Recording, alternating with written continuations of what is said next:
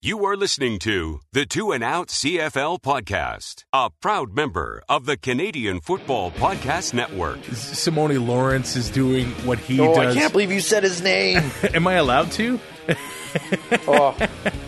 The vitriol on Twitter will be thick. Grab some poutine and a double-double. It's time for the Two and Out CFL podcast. Now they have to kick it out, and they do!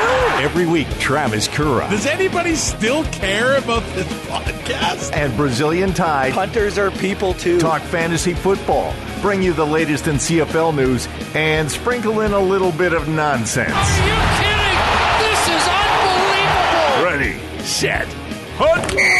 And we are a part of the Alberta Podcast Network, powered by ATB. I'm Travis Kura, joined by Brazilian Ty. And man, you know what's going to be a good day when you have a choice between the two drive-through lanes and you pick the one that goes fastest. That happened to me on Friday, and I got to say, that just made my whole day awesome, my weekend awesome. I am now a fantasy genius. I'm not a god because I was only top 10, but I am a genius. I feel like I am just a level above everybody else right now. Next. Let's talk week 17. Join Two and Out for CFL Fantasy and CFL Pick'em, and show Kura and Ty what you got. They are who we thought they were! Just click cflfantasy.tsn.ca Enough from talking about it. There has to be consequences. and pick'em.cfl.ca. It started with the Hamilton Tiger Cats crushing the Edmonton Eskimos 42-12. If you're going to call this crushing... Okay, yeah, that's a good point.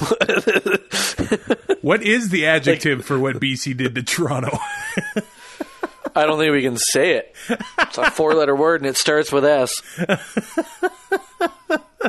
Wow, I mean... And ends with on. I don't know about you, but I feel like there's something special going on here with the Hamilton Tiger Cats. I really see this team come November 24th hoisting that old, beautiful trophy above their heads in Calgary. I know that's getting ahead of ourselves right now, but this team is on an absolute roll. And it just seems that nobody can do much to stop them. They're going to put up numbers regardless, week in, week out. And, you know, we both picked them to win the East and represent the Eastern Division in the Grey Cup, but ultimately lose to Winnipeg. But I don't even think it's a question right now that Hamilton is the best team in the CFL, and that's with a backup quarterback. Yeah, I mean, it really begs the question, though. What does the team do at that position next year? I know Mazzoli worked so hard to get to where he was, and it's so unfortunate that the knee injury derailed his season and possibly having a starting job in Hamilton anymore. But with what Dane Evans is doing, I wouldn't be shocked if he's their guy next year. Do we know the contract situation for both of them? I don't exactly know. I feel like Mazzoli maybe had one more year. I'm not sure about Dane Evans, though. Because, I mean, it could come down to, you know, if somebody's going to go into next year with an expiring contract at the end of next season, that they're going to be used as trade bait. Because there is a team, or two now, that have shown that, you know, their quarterbacks are not getting the job done. Yeah. And there is an opportunity for, there's going to be 3 starting jobs open, I would think. Well, I guess 2. You can't, because I'm assuming Matt Nichols is going to be healthy enough and stay in Winnipeg. But, I mean, Toronto and Ottawa, I think those starting jobs are up for grabs.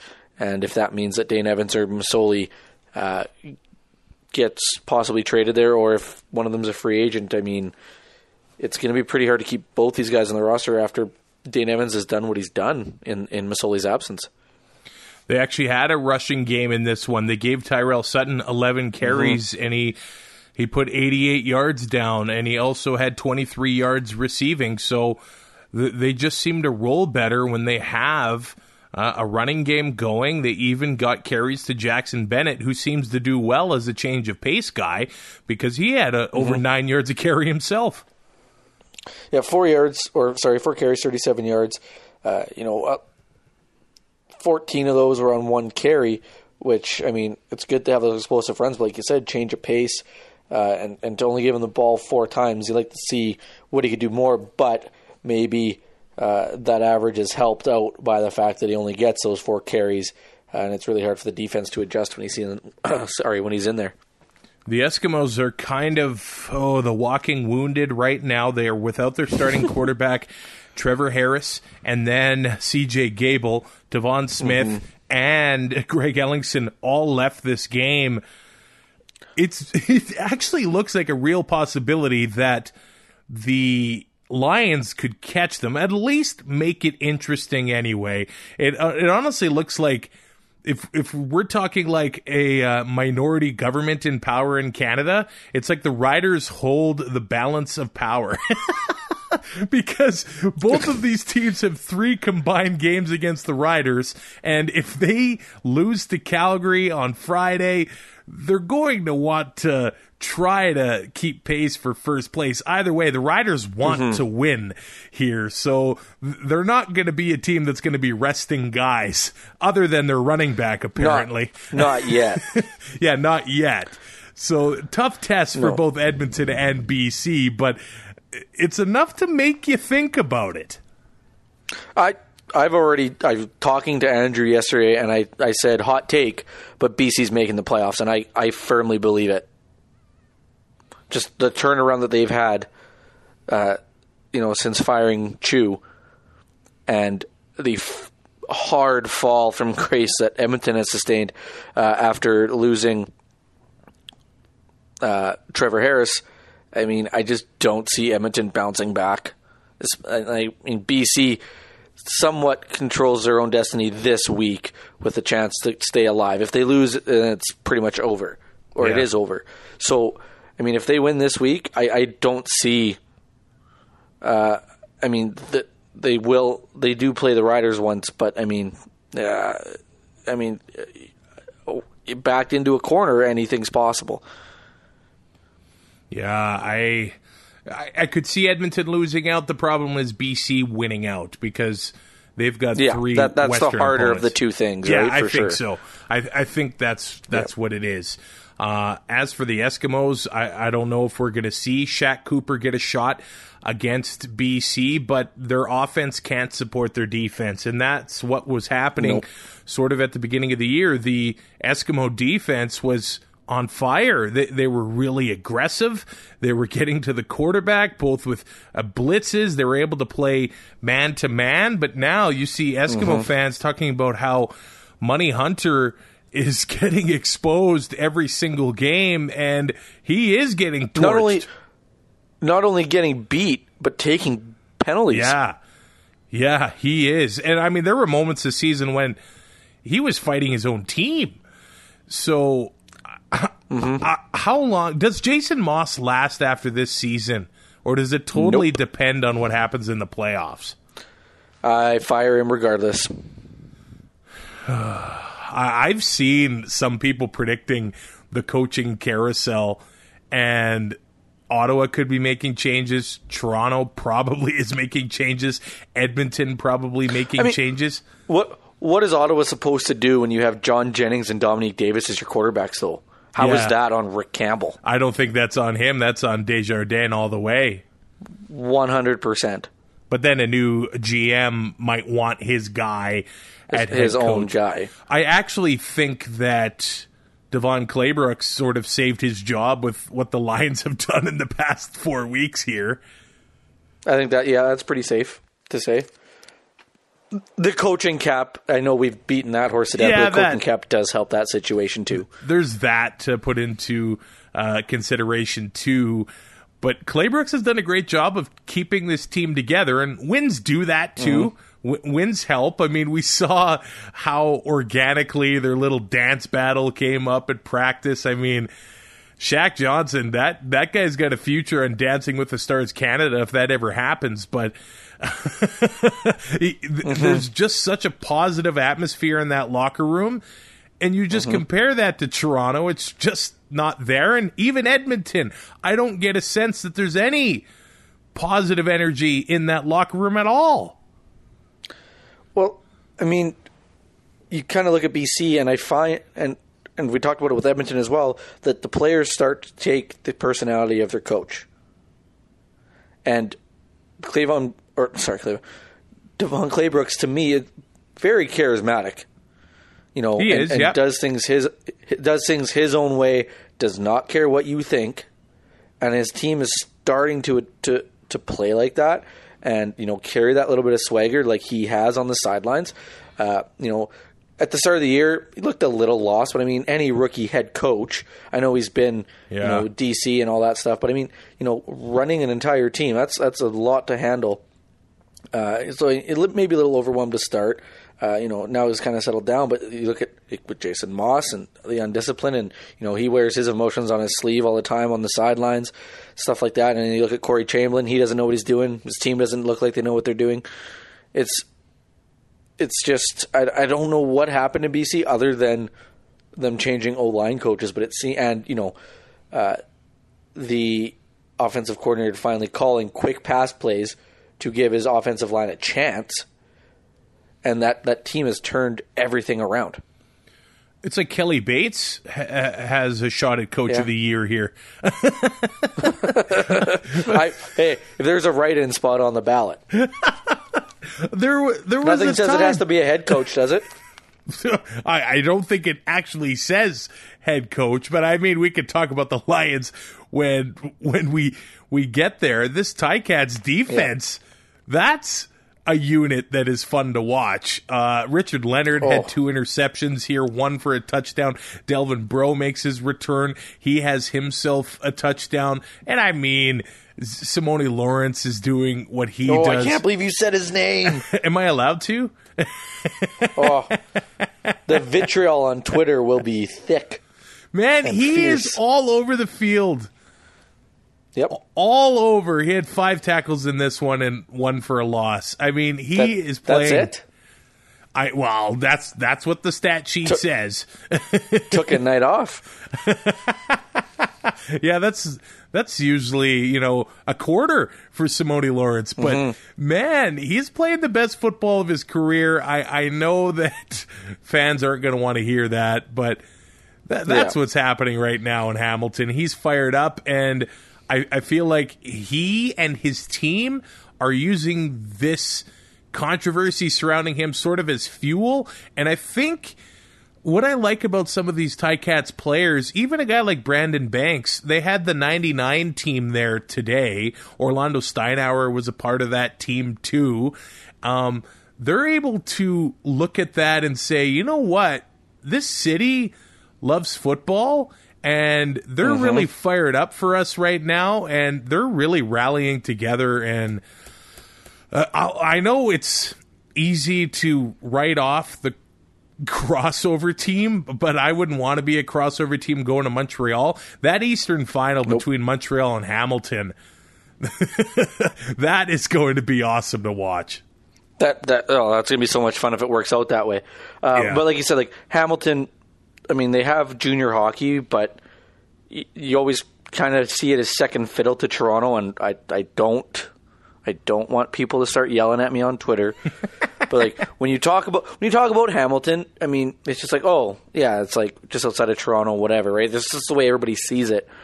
But I mean, the Ticats are just such a huge part of that community, and like you said, they're so the crowds and the environment around the team right now is just so electric, and especially for home games, that just fires them up, I'm sure. Oh yeah. And then you look at a player like Simone Lawrence, who I equate to Kenny Linsman, and when you go on the road, the fans in the opposing stadium hate this guy. Yeah. To a point where it gets the fans off their game a little bit, where they're just going to focus in on one guy, and 100% the team's going to use that as fuel. All the hatred that's going to be thrown at them because of Simone Lawrence, and Brad Marchand's the same way. You know, Chase Utley in Major League Baseball. The Mets hate Chase Utley. Like, if one player is going to affect that much change on a roster, the whole team is going to feel that boost, just from the added energy that it brings to that one player is just felt through the whole team. Dane Evans, 24 of 32 for 277 and 2 touchdowns. Brandon Banks was the leading receiver, 8 catches for 81 yards and a touchdown. Jalen Acklin had a touchdown himself. Marcus Tucker, 4 for 44. Braylon Addison, 5 for 53. They're just so balanced, and they just spread the ball around. It's pretty tough to handle that offense. Well, and usually you have like one or two threats, and you have the DBs to take care of that with a little bit of safety help. But when you can go to Marcus Tucker, Acklin, Addison, Banks, God forbid Luke Tasker ever gets healthy and gets back in this lineup. Yeah. There's just, you run out of options on the defensive side of the ball to the point where you literally have an optimal matchup on every down. If you run plays for a specific guy, you can make that happen. And that's what they're doing right now, and Dane Evans is finding guys. And, let's not forget his O-line, and Hank Burris brought it up in the panel. Chris Van Zyl, is playing out of his mind this year on that offensive line. Which, that offensive line in Hamilton right now is something to watch. They are giving Evans lots of time and letting him make plays, and all he has to do is just get the ball in the hands of his playmakers. It's not like he just has to play game manager. And I know it's weird because they can stretch the field and all this stuff, but he just has to put his guys in spots where they can succeed, and the team will succeed that way. It's not like he has to carry the team. He's got enough help around him where it's just get them the ball as much as you can. And that's all he needs to do. He doesn't have to rush for 90 yards like Strevler does because he can't throw the ball. The Cats averaged 7.5 yards on first down, while the Eskimos averaged 4. That tells you a big story of how their offense is clicking right now. Logan Kilgore, 23 of 32 for 233. He did have a touchdown, but the 3 interceptions, once you have that, you can't. You're putting yourself behind the 8 ball. The leading receiver, Ricky Collins, 4 for 53. DeVaris Daniels only had 33 yards. Greg Ellingson 40 before he left the game. But if they're without Ellingson, Gable, and Smith next week, it's going to be a tall order, a Thanksgiving weekend matchup with the BC Lions, who are on a roll. The Eskimos need to find something to fire them up in a hurry. Probably wishing they didn't trade Kenny Stafford right about now. Yeah, that would be.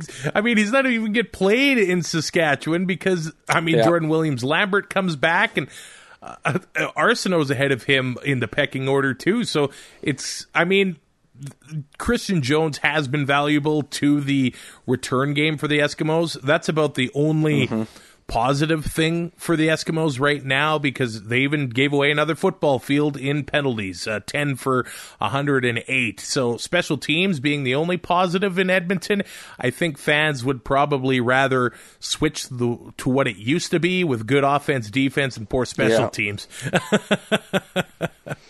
But at the same time, you don't have Mike Riley to drive 95 yards down the field. Yeah, there's that. So Trevor Harris thinks he'll get back before the 6 game's up, and I think One Empire really wants that to happen too. Let's go to Montreal, where the Alouettes get by the Calgary Stampeders 21-17. Can I just say that was the best atmosphere I've seen at a Montreal football game in a long, long time. There was near the end of the game when it was dark out and the fans just turned all the flashlights on their phones. I guess it just happened organically. If this team has a night game, which they probably don't for the rest of the season, and I know the playoffs happen in the afternoon, but I feel like this team comes out at night, they turn the lights off and let the fans light up the stadium. Man, this has to give teams like BC and even Toronto some hope. You put an exciting winning team on the field, and look what happened at Percival Molson. It's a fun team to watch right now. I don't know why it would give Toronto any hope. Well, when's the last time Toronto has actually strung together some nice winning seasons? I mean, when they won the Grey Cup, it was 9-9, and then the next year they win 4 games. They never really have strung together really nice seasons in Toronto. But I mean, if Montreal, a big, cultural, diverse city, if they can do it, I think other major cities in this country can. Oh, 100%. If they can actually put a team on the field, yeah, exactly. In Toronto, that's what then I mean. We would get this. Yes, 100%. I totally agree with that. But I was just making the joke that I don't see why Toronto would have any hope when they can't even get out of their own way. But I mean, the atmosphere came through on the radio. I was at work. TV, it sounded great. Yeah, and the play-by-play guys were into it, and it felt like an East final. Or or a East semi, because it was Calgary, like a crossover. Like it had that playoff feel. Just the energy that you could hear. Like the crowd never really settled. Right after Montreal got going in that second half, it just kept building and building.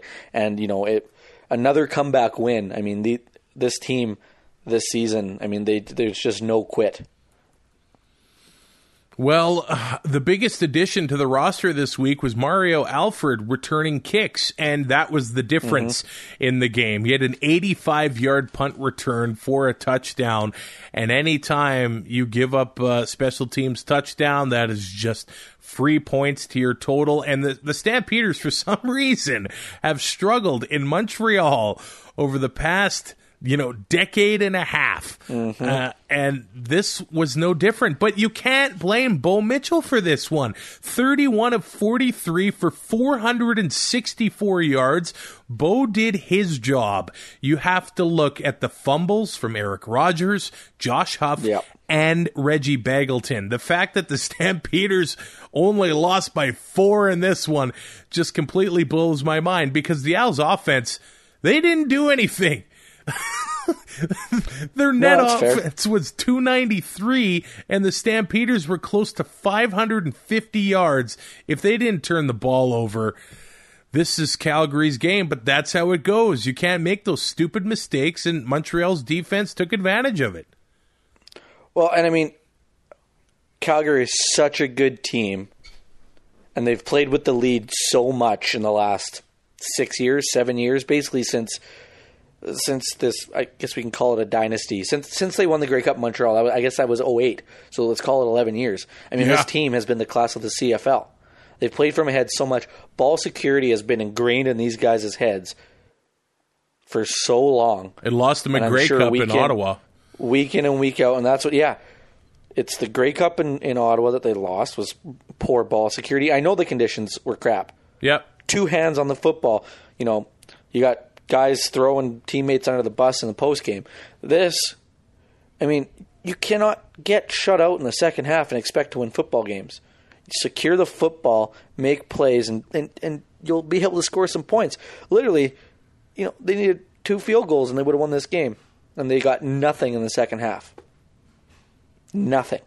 Yeah, they were up 17-10 at halftime, and all the Owls had to do was put up 11 points to win this game. And a special teams touchdown and 3 fumbles that were lost, because the Owls couldn't even take advantage of those fumbles in the first half. It was just enough for them to hang around, not allow Calgary to score any more points, and just you can't turn the ball. You can't lose the turnover battle 4-0. Like, I'm not counting turnovers on downs. You can't lose it 4-0 expect to win a football game. The Calgary offense made a lot of people happy when it came to fantasy. Josh Huff was a very popular pick this week. With Markeith Ambles having surgery, being done for the year.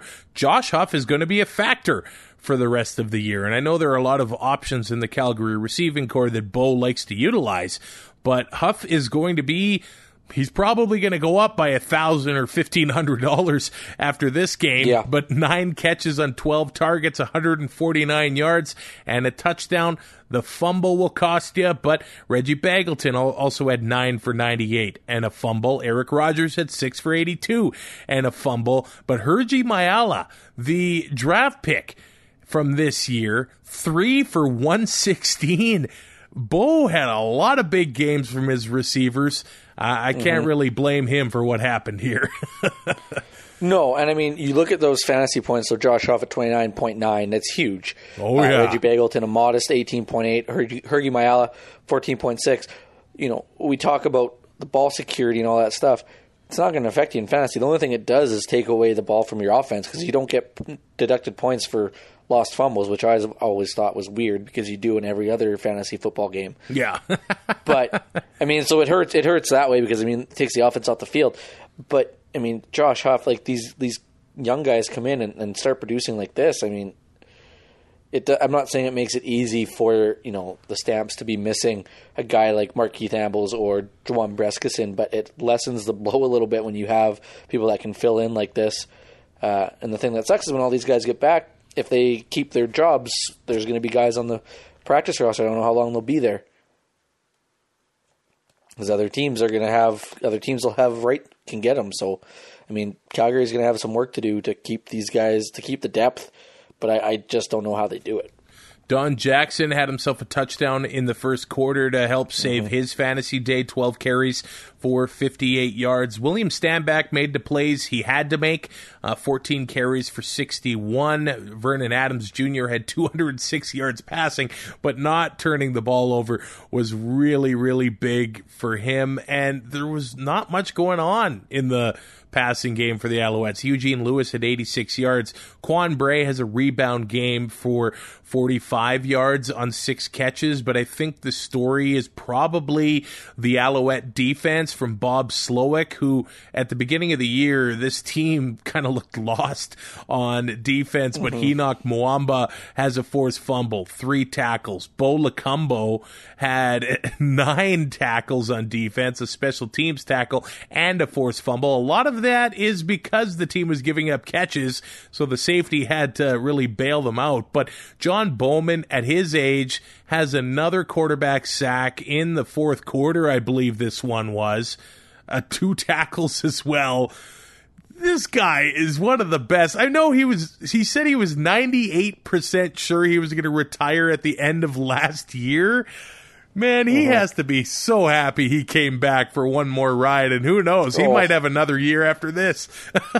I think, let's say Montreal wins the Grey Cup, I think he retires. Oh, for sure. For sure. There's nothing like going out on top, right? But, I mean, to come back and have a team around you that's playing like this right now, you're going back to the playoffs, especially after the last couple of years they've had in Montreal where it was like, oh, man, Bowman coming back, he's a great player. It's so fun to watch. It just you want to see him have one more kick at the can here before he retires, and he's going to get it now.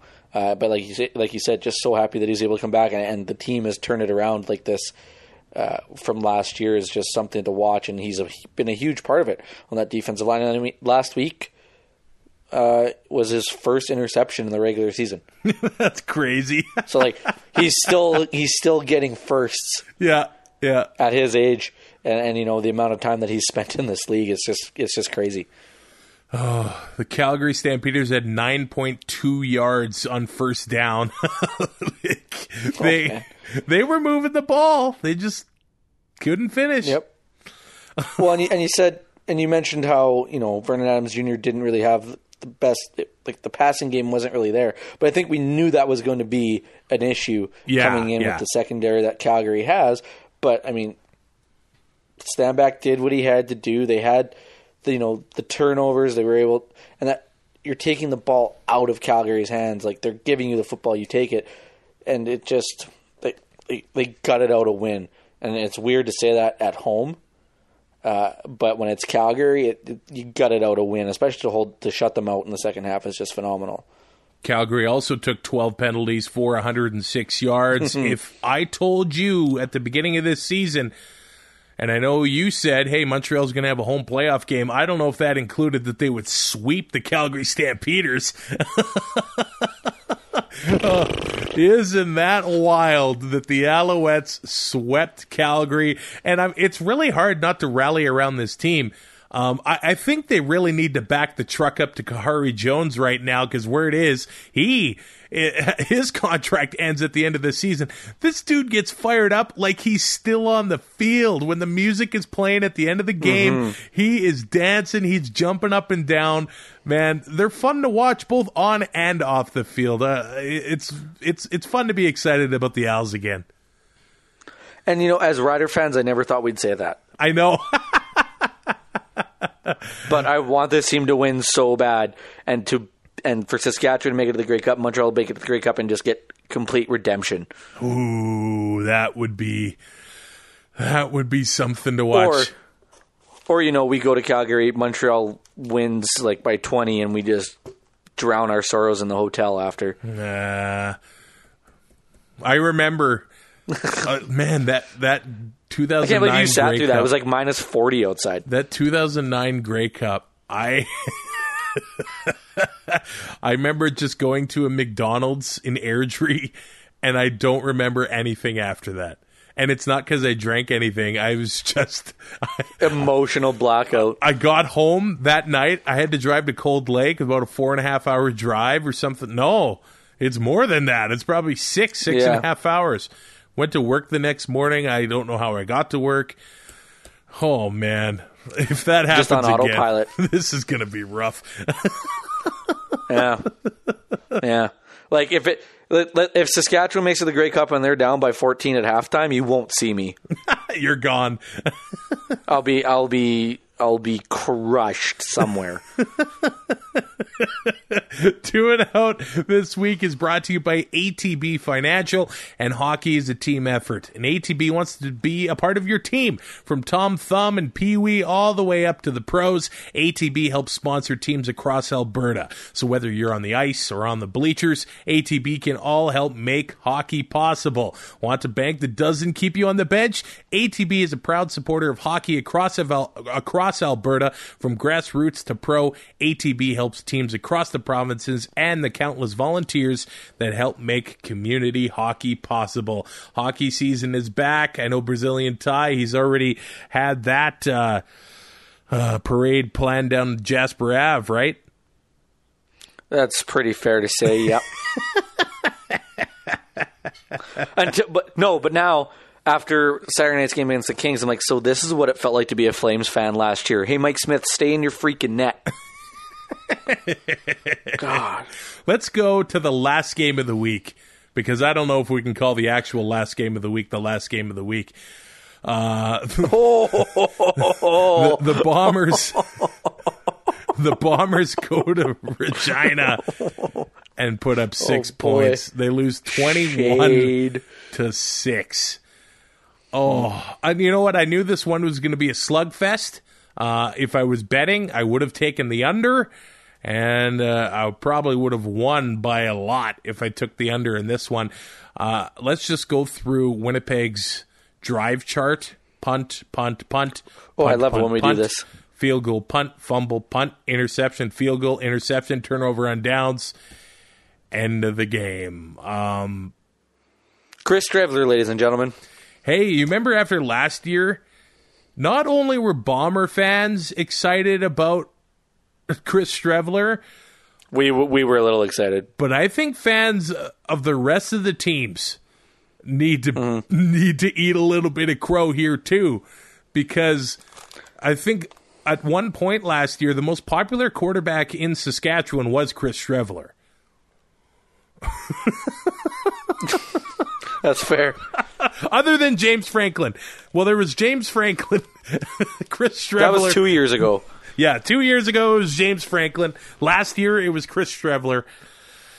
And when you force him to pass, he can't beat you. At least he hasn't proven that. Who are we talking about here, James Franklin or Chris Streveler?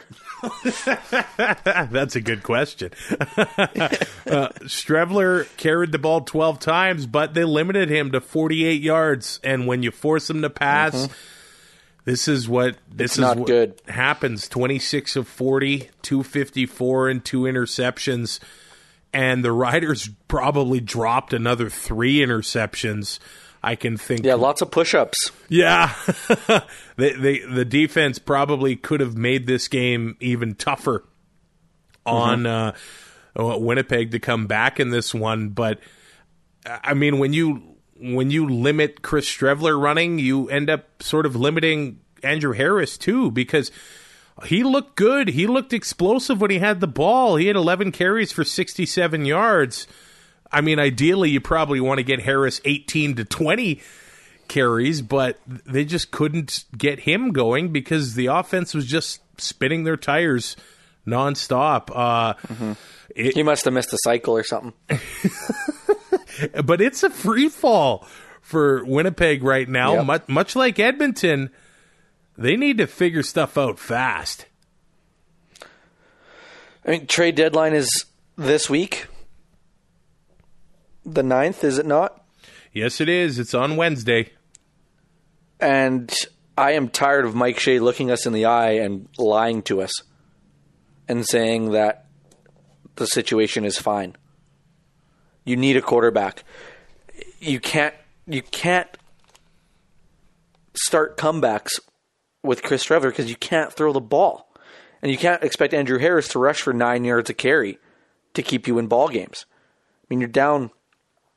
Once they were down, 11-3, it was pretty much lights out because all you had to do was make Chris Streveler run, or take away the run and make him pass, and you were pretty safe. Like, how do you expect to win football games if you can't pass the ball efficiently? Like, I know you got to have a run game, but I mean, the passing game is just as important, and I wouldn't trust Chris Streveler to pass me peas across the table.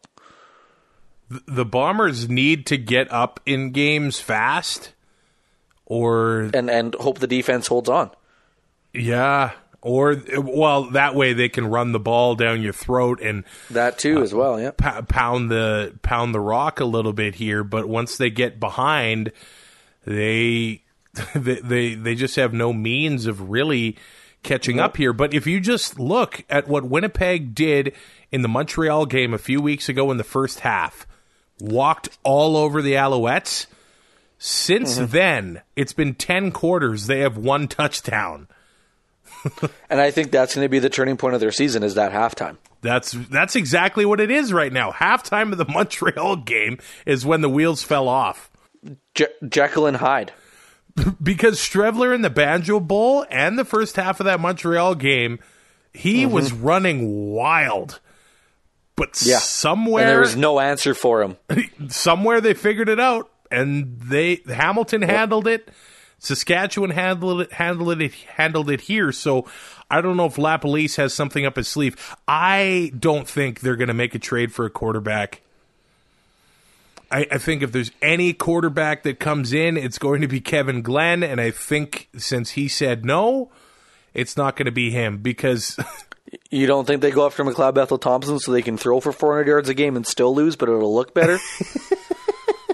I don't know if he can come in and figure out the playbook fast enough. No, yeah, it's a big ask this late in the year for sure. I feel like if they were going to do it, they would have done it as soon as Nichols got hurt.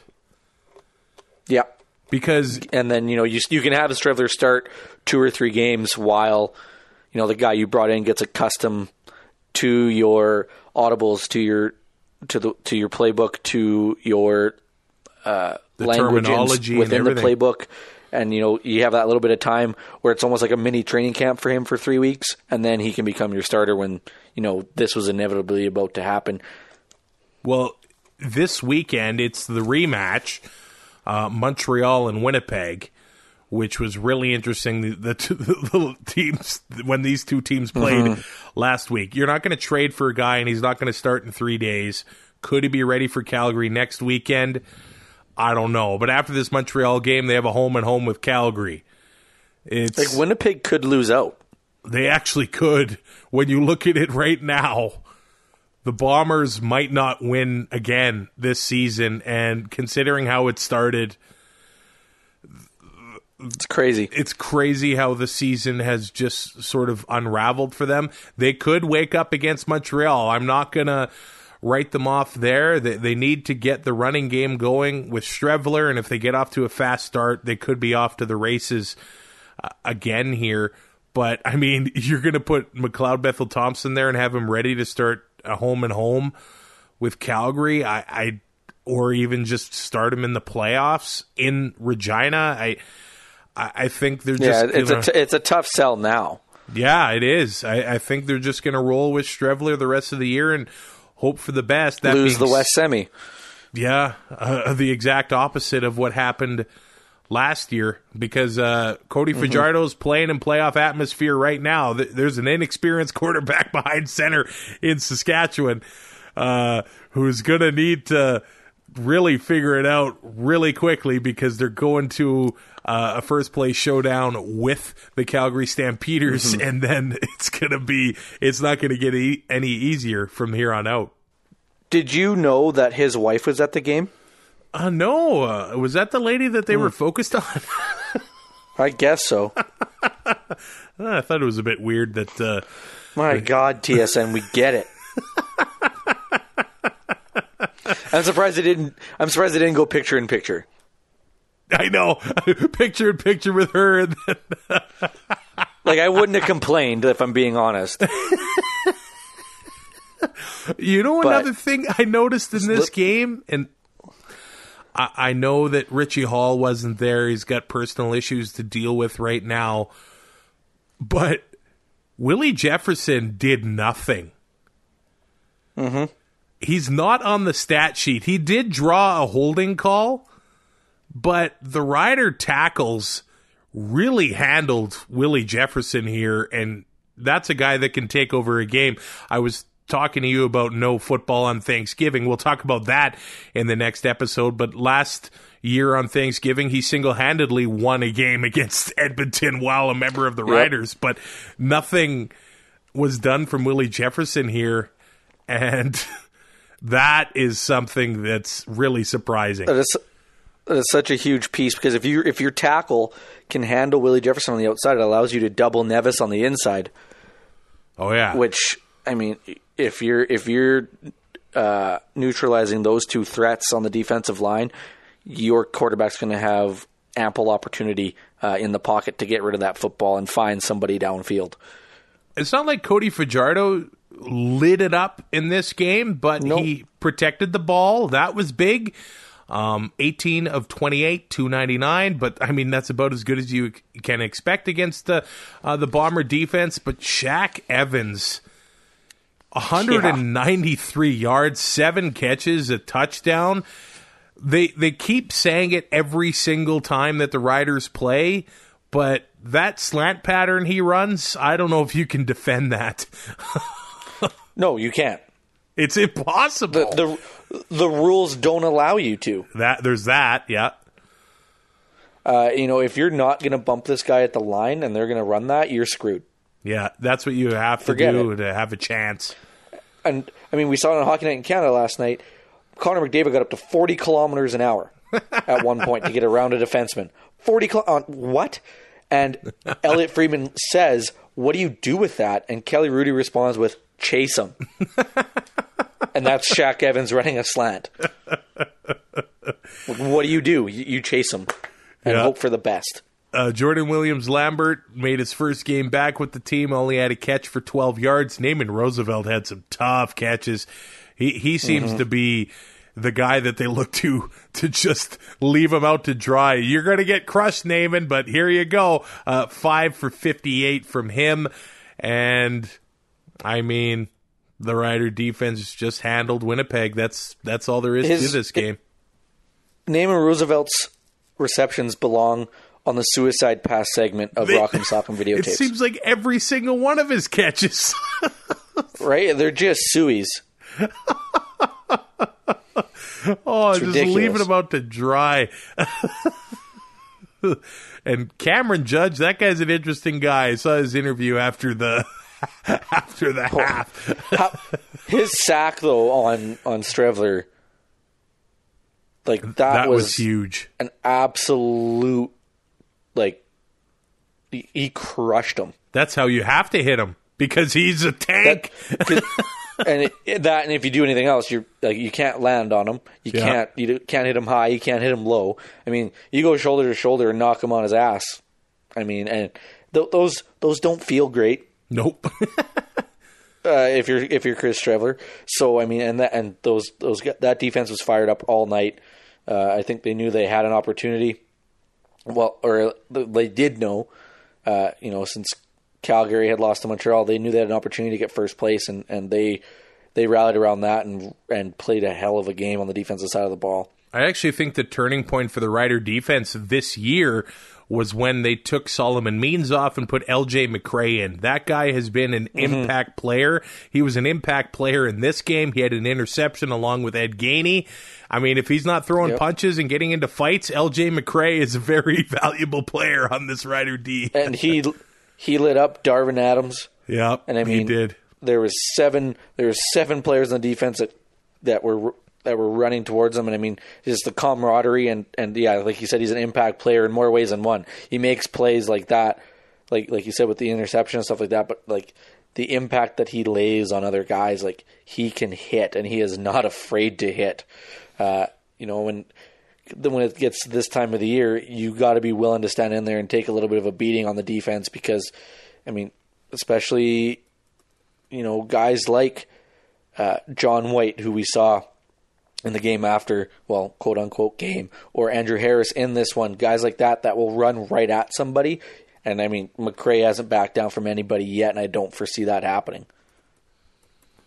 All right, let's talk about whatever happened in the final leg of that triple header with the BC Lions walking all over the Toronto Argonauts 55-8.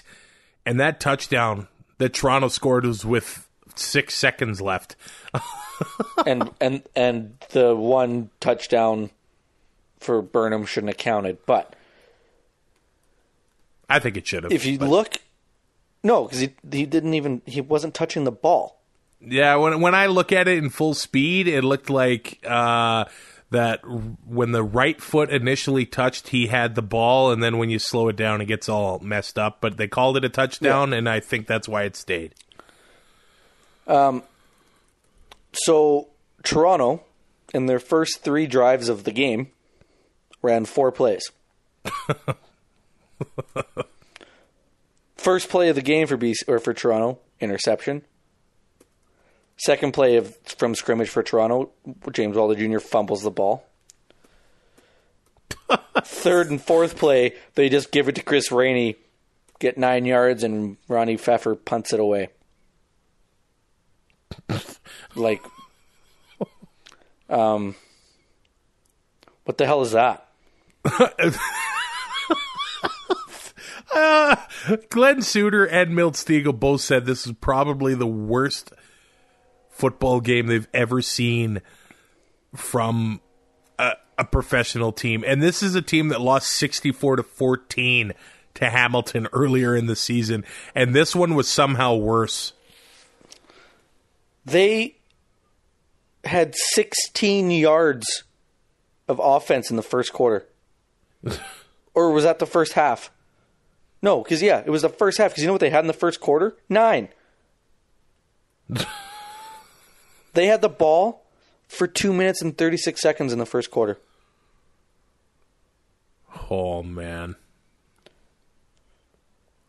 If you actually look at the time of possession, the BC Lions had it for 43 minutes and 22 seconds. The Argos for 16:38. I don't know if I've ever seen, and I'm not even kidding here, time of possession that low. I actually don't think that's happened. James Franklin comes out of the dressing room in the to start the second half, does the interview with Farhan Lalji with a smile on his face. I was actually going to ask you, did that bother you? That is infuriating. What do you have to smile about? You have just quarterbacked the worst half of football I have ever watched. And I watched the Lloyd Comp Barons beat up on a team 80-0 in high school. And this was worse. You get paid to play football. Be better. Have some self-respect, because that was embarrassing. That smiling interview, and I know he's a smiling guy with a happy demeanor. that has to be the end of him in Toronto. That, like, I'm sorry, but why would Winnipeg? He needed to come out like Kavis Reed. Yeah. Seething. You went 6 for 9 for 32 yards and a pick. How are you smiling? What about that makes you want to smile? I get it. You're playing a game, but what about that is fun to you? They actually ran 30 offensive plays. No. Yes. 23 pass attempts and 7 carries. And 7. Oh my God. Oh, and let's not forget the Chris Rainey reverse. Oh yeah, on the kick return. The Lions had 30 first downs. I mean, does that tell you what you need to know about this game? I'm surprised Corey Chamberlain had a job after the first quarter. No kidding. No kidding. I want to know how your head coach doesn't wear a headset. How is he communicating with everybody? Yeah. I want to know why your head coach has won, 2 games in his last 30? It's not worth going through the stats for the Argos at all. I'll say Armani Edwards. It kind of is for one reason. What? McLeod Bethel Thompson was 7.8 points and he threw for 94 yards and he was the better quarterback. Yeah, and he played for 2 drives? Yeah.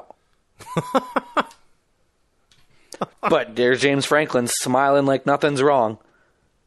Yep. I'm just going to fire through the Lions stats here. John White had 20 carries, 121 yards. The Lions actually tried to slow it down. They were killing as much clock as they possibly could. Brian Burnham, 8 catches for 145 yards. He had a hat trick. Shaq Johnson had a beautiful 21-yard touchdown catch.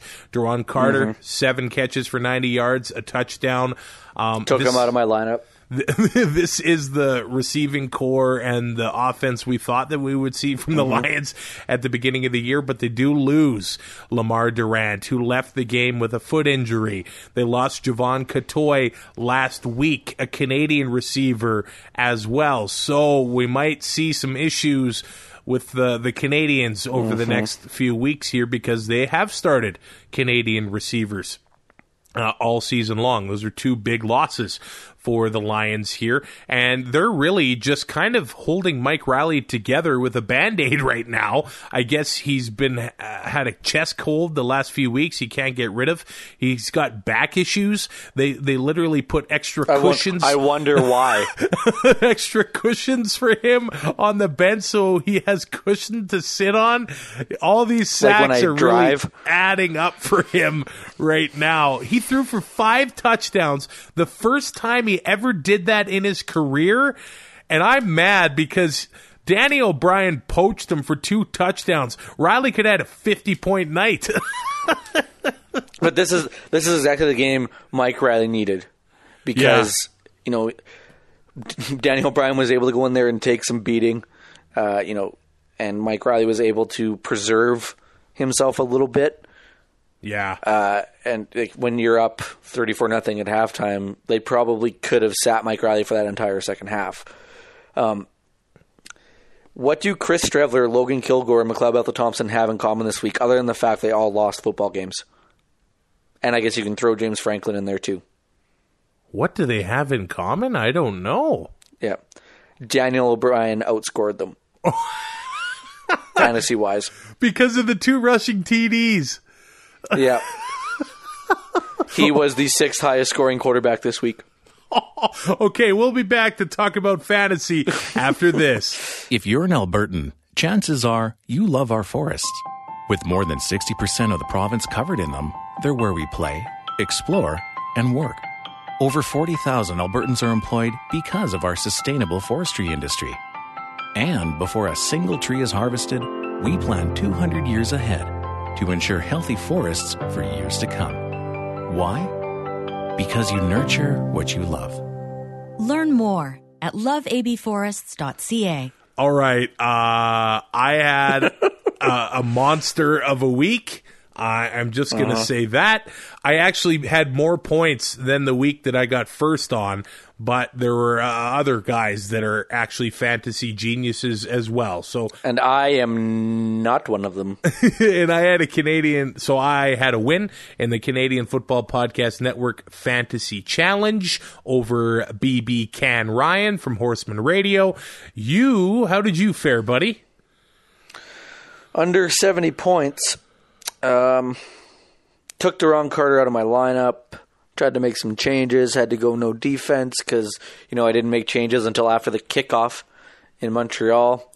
So I basically just screwed myself out of points. I wouldn't have won anyway, but that's not the point. Yeah, Ryan from Canadian Football Countdown had himself a heck of a week as well at 132.9 points. My lineup had Mike Riley, 32, Don Jackson, 11.8, Tyrell Sutton, 14.1, Brian Burnham, 40.5, Josh Huff, 29.9, Marcus Tucker, 10.4, and the Lions defense, 13. They actually had 18 until that final McLeod Bethel Thompson drive, so screw you, MBT. Who were the top performers in fantasy this week, Ty? Well, I don't think there's any surprise that Mike Riley tops quarterbacks with 32, Dane Evans at 21.3, Cody Fajardo at 20.7. Like I said, Danny O'Brien was still 6th, which is ridiculous. He didn't have any substantial playing time, but I mean the 2 touchdowns at the goal line there really boosted his numbers. As for receivers, Brian Burnham 40.5, Shaq Evans 32.3, Josh Huff 29.9, Brandon Banks 22.1, Duron Carter 22, and then not a big week for running backs. John White was your leader at 14.6. Tyrell Sutton at 14.1, and CJ Gable, even though he left with injury, was still 13.7. So, and then Don Jackson snuck in there at 11.8. Andrew Harris didn't really do much either when it comes fantasy wise. But yeah, Burnham and Evans. You had any one of those top 3 guys, you had a chance to have a really good week if it was Burnham, Evans, or Huff. Did you go 4-0 and pick them? I did. Nicely done. I ended up going 3-1. I couldn't pick against the Stampeders, but shows what I know, doesn't it? That or I just have blind faith in the Owls right now. You're picking them the whole way. I know you are. Well, 100%. Oh, man. It's like Julie the cat. You gotta ride the goalie while they're hot, right? Yeah, exactly. We have about a week and a half left to get your orders in for 2 and Out T-shirts, raising money for CFL fans fight cancer. Right, Ty? How do we get those orders in? You can get them to us on Twitter, Facebook, Messenger, or you can even just post on our podcast page, and we'll get in touch that way. You can try Instagram. We should probably start checking that a little more, if I'm being honest. You're the Instagram manager, man. I'm not young and hip enough for that. Oh, yeah, because I make more noises crawling into bed than doing my yoga workout. It's a lot of dad noises. Right? What we'll need is if you want just the plain black one, or if you want the team color, we have mock-ups for all those. Give us your size and give us your email address so we can add you to a list, because once we get this all kind of finalized and we have all of our orders in, I want to send out one big email, or I might even send out one here this week. And it's just easier for me to get a hold of everybody than having to go through each conversation individually. And we'll get those ordered and have them in time for Grey Cup. 2 and Out Live is coming up November 21st at Booker's Barbecue Grill and Crab Shack. We're raising money for CFL Fans Fight Cancer there as well. Your $15 ticket includes your first drink at Booker's as well. So it pretty much pays for itself. Go to 2andout.ca. Click the top link there, 2 and Out Live, Cowtown, and lock up your tickets, because there's seriously 5 left or something like that. So if you think you're going to be in Calgary for the Grey Cup, buy your tickets for 2 and Out Live at 2andout.ca. cfpodnetwork.ca. Leave us a rating, a review, a subscription in your favorite podcatcher, and we will talk to you again on Thursday morning. Thanks for listening. Find more great shows like this at CF Pod Network on Twitter.